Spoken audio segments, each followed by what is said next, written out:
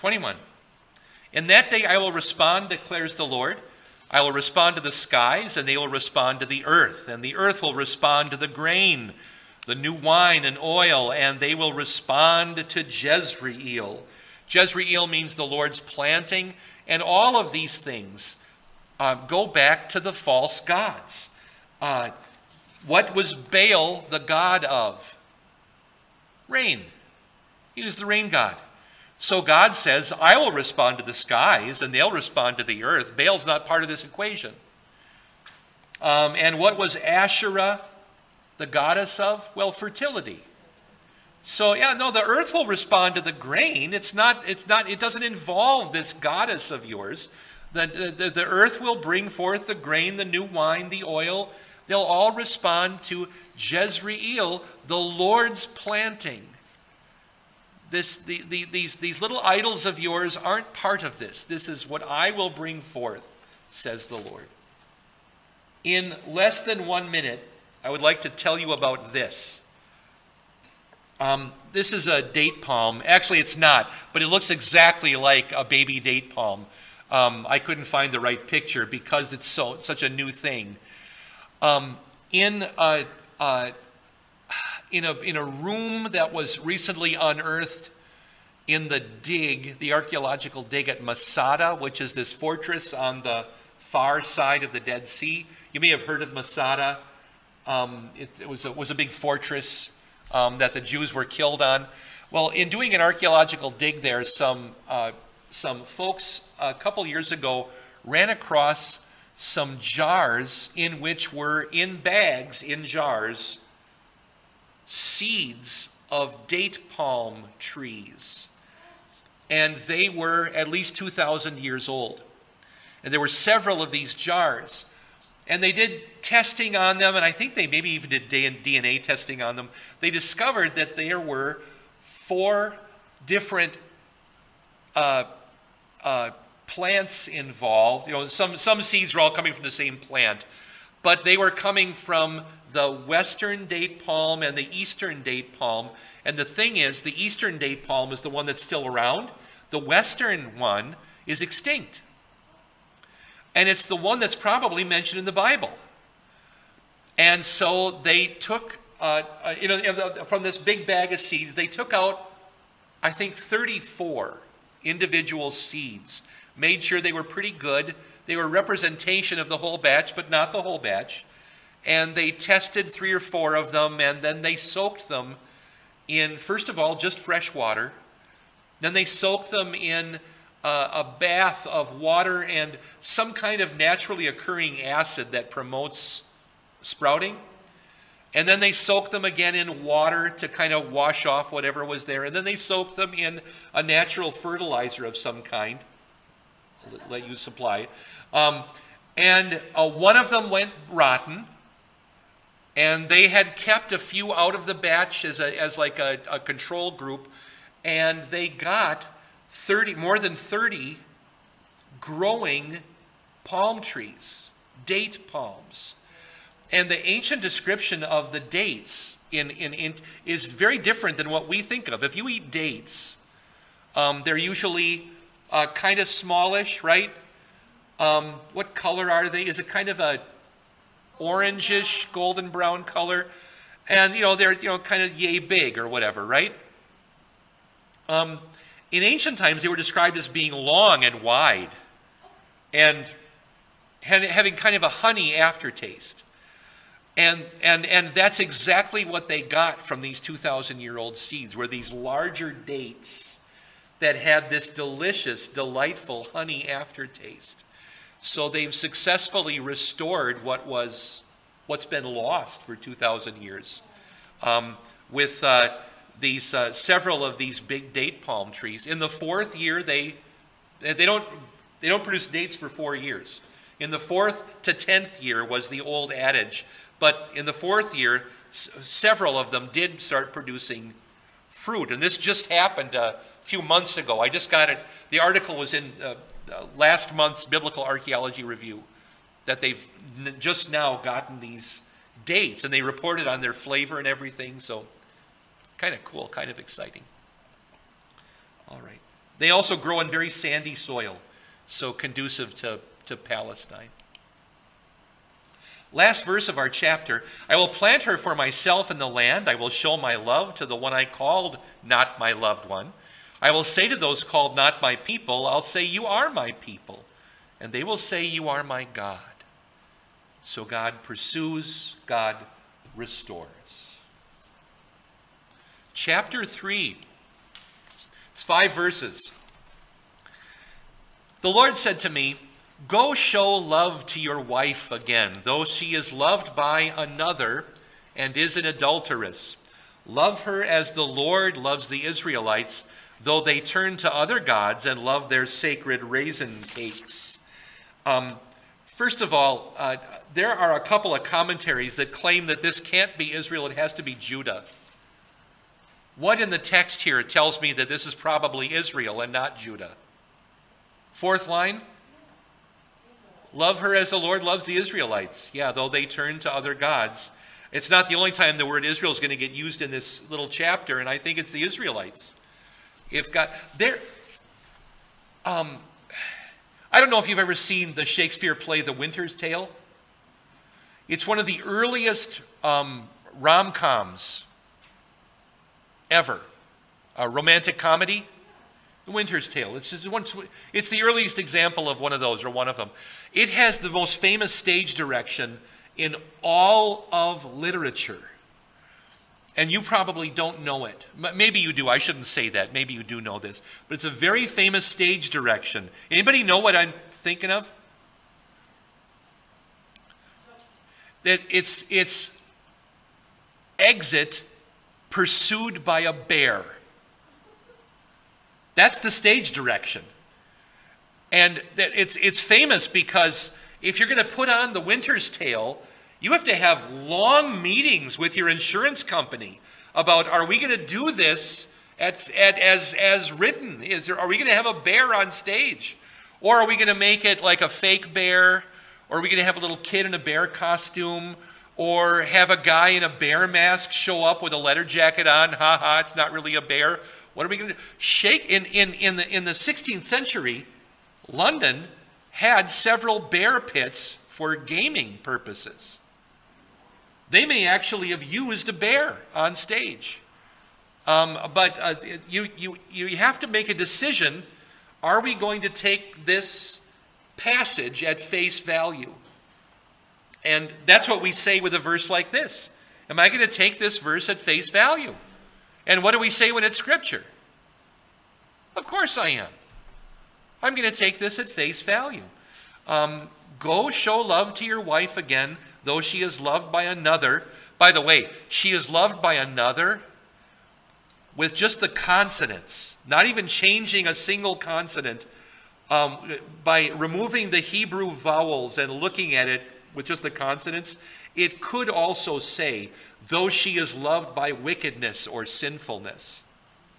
Would that also describe Gomer, Hosea's wife? It could, couldn't it? That's kind of curious. But the Masoretes, the guys who put in the vowels, they said, we think this is another, maybe. And God says, love her as the Lord loves the Israelites. Oh, and they love their sacred raisin cakes. Raisin cakes were gifts to Baal that they made, and to Asherah at the harvest. They would offer these raisin cakes. And what would you do with a raisin cake? Who would you take it to? Yeah, the prostitute. You'd go, as like a thank you because my crop is coming up. Do you remember a scene in the Bible where somebody produces lots of raisin cakes?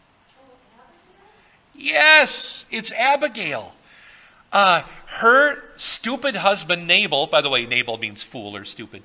Her husband insulted David, and Abigail, without batting an eyelash, produces hundreds of raisin cakes and 5 dressed sheep and all this other stuff that she's going to go, and she gives it all to David. And I kind of wonder, were they saving up for the gift to the prostitutes because Nabal went and worshipped the Baal or Asherah? And now what does Abigail do? She gives it to David, because who's the real protector here? That adds a dimension to that story that I wonder about. I've got to do more reading. I didn't even think about it, though, until we were kind of getting into this passage, but a fascinating thing. Verse 2, chapter 3, verse 2. So I bought her for 15 shekels of silver and about a homer and a lethek of barley. You could say a homer and a half of barley. A homer and a half is 10 laundry baskets of barley, and which might be worth about 15 shekels. So her complete value is about 30 shekels. 15 of silver and about 15 shekels worth of barley. And the total value, though, about 30 shekels, is the price of a woman slave in the Old Testament. So there are some commentaries that say, oh, he only paid half the price. But if you add in the produce as well as the silver, it kind of comes out to the correct amount. What you would do to purchase someone back or redeem them. So he goes and buys her back. The question is, what does he buy her back from? Had she sold herself? Is this the dowry to her new lover? Is it a dowry given to her father? Is it to her pimp? I don't know but she had evidently been sold, and now but now he buys her back. He restores her, and they're reconciled. And so then he says, then I told her, you are to live with me many days. You must not be a prostitute or be intimate with any man, and I will live with you. And there are maybe two ways to understand that, because you are to live with me could also be translated, you are to wait for me. I think there's a footnote about that in your text, in your NIV, if you have one. I don't know what the EHV says here in Hosea. And so the one way is that she's to live with Hosea as her husband on the condition that she'll remain faithful to him. The other one just says that maybe he puts her away for a while and says, wait for me while I judge whether you're going to be faithful, and then I'll take you back to me. Either way, he's taking her back. So there seems to be kind of a period of what do you call that? Testing, trial, or what have you. The word's not coming to me, but let's try this out. I'm going to take you back, but first, you're going to have a little test. Probation, thank you very much. Yeah, you're on probation. So don't mess up, Gomer. That's what he's saying. But he does already he pays her all of this. So he's taking care of her needs, even during the probation period. So, he is looking after her. Verse 4. For the Israelites will live many days without king or prince, without sacrifice or sacred stone, without ephod or idol. All of these things had led them into sin. And I want to ask, in what ways did these things lead them astray? And are there examples or applications of these things in our lives today? So how did the king lead them astray in the north? Yeah, the calves at Dan and Bethel. So the ruler led them astray. How might that happen today? Sure, if the government makes dictates about your worship life. Mm-hmm. We also have a worm on an attractive hook with a spinner, and there's a bobber up on the surface of the water right now that churches are looking at. The government is offering all kinds of incentives for churches and schools, and the people who are offering it are saying, "Hey, no strings attached." Well, no strings attached. There are always strings attached. Second one, prince. In Israel, a corrupt king might be followed by what kind of prince? Think in positive terms.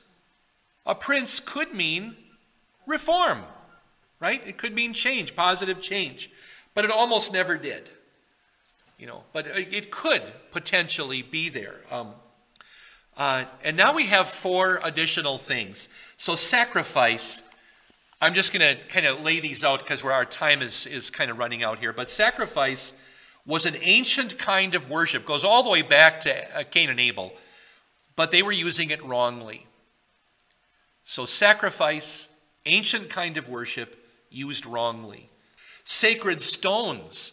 Were there ever sacred stones in ancient worship? I'm thinking of Jacob at Bethel and so forth. Ancient worship that was now forbidden. You may not use sacred stones anymore, God said, because it's too easily misunderstood. That sacred stone could be basically an idol, so no longer. Next one, the ephod. What was the ephod? Well, usually it was the breastplate of the high priest or his vest or what have you. So it was a right form of worship, but they used it wrongly. You remember about that? There was a thing about an ephod late in the book of Judges. Gideon's ephod, and it got misused, and it was just what are you doing? And, that kind of a thing. And then finally, idols. Idols were wrong worship, and they were always forbidden. So you have this different way of looking at these things. An ancient form of worship that got used wrongly, an ancient form of worship that was now forbidden, a right form of worship that was used wrongly, and a wrong form of worship that is, of course, still forbidden. So God says, all of these things I'm going to remove from you. And Israel, the northern tribes, had, it seems, no worship at all for a while. But then they would be called back. And then they would be given Christ. So I'm going to take it all away from you. Afterward, the Israelite will return and seek the Lord their God and David their king. They will come trembling to the Lord and to his blessing in the last days. Not the last days, the end of the world, but the last days, the latter days, the days of the Messiah, of Christ. But David their king? Well, when had David been king of the north? Yeah, in fact, his entire reign. That's when it worked, was under David. David combined the north and the south and did it really, really well. It wasn't easy for him, but he handled it very, very well. But that brings us to the conclusion of chapter 3, and we'll pick it up from there then next time. You've been listening to Invisible Church, the Bible study podcast from St. Paul's Lutheran Church, New Ulm, Minnesota.